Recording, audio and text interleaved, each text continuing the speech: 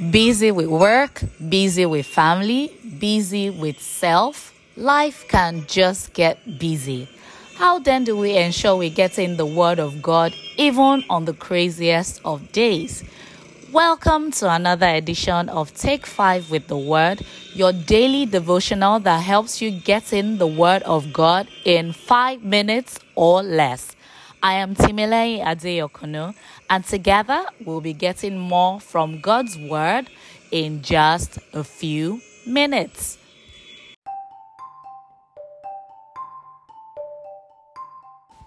Good morning. It's a beautiful day. Welcome to another edition of Take 5 with the Word. I am Timilei Adeyokono. Imagine being very hungry and you're waiting for food to be cooked and served. It feels like pure torture. Your tummy is rumbling, you're uncomfortable, you keep, pacing about, opening the kitchen door, peeping to see if the meal is ready, all to no avail. Eventually, at some point, probably right before you thought you were going to die, the food appears. For those that wait till the end, all your cravings are satisfied, your rumbling tummy calms down like still waters, even you can smile and be genuinely happy. All of a sudden, it looks like the torture of the past minutes or hours never happened. You're happy and totally satisfied. Our anchor verse for today is taken from the book of Isaiah, chapter 40, verse 31. But they that wait upon the Lord shall renew their strength. They shall mount up with wings as eagles. They shall run and not be weary, and they shall walk and not be faint. Waiting on God for something can be similar to waiting on food when you're already hungry. Only just that it can be worse. A meal takes only a few minutes or hours maximum, but when we wait on God for answers to our prayers and things we hope for, it can take weeks, it can take months, years, and sometimes decades.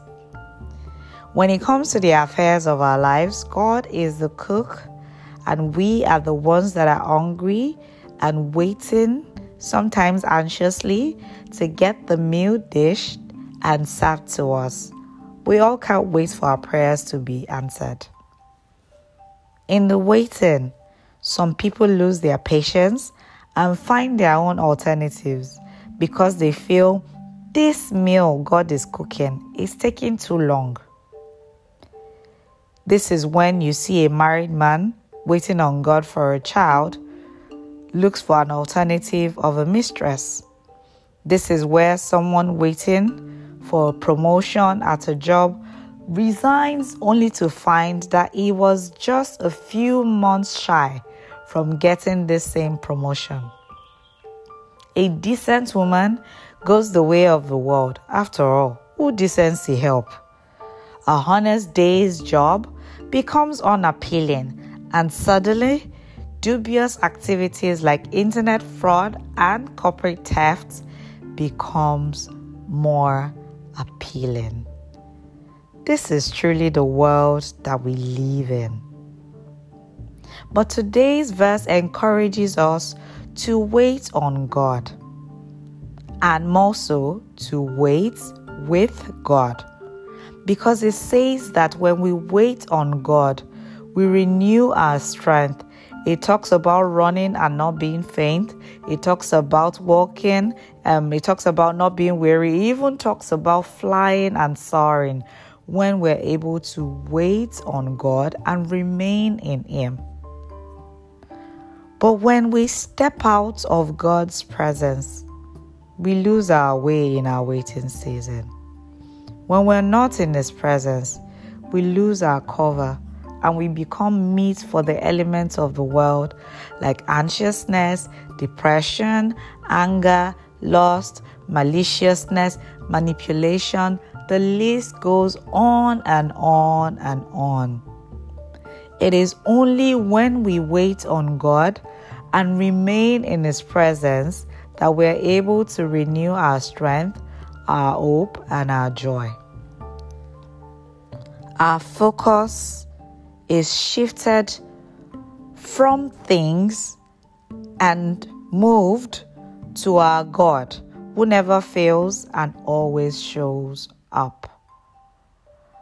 What are you focusing on today? Are you focusing on your issues, or are you focusing on God? What is that thing you're contemplating to do that you know is not just right? Hold on and hold out. If He did it for Anna, He will do it for you. If He did it for Job, He will do it for you.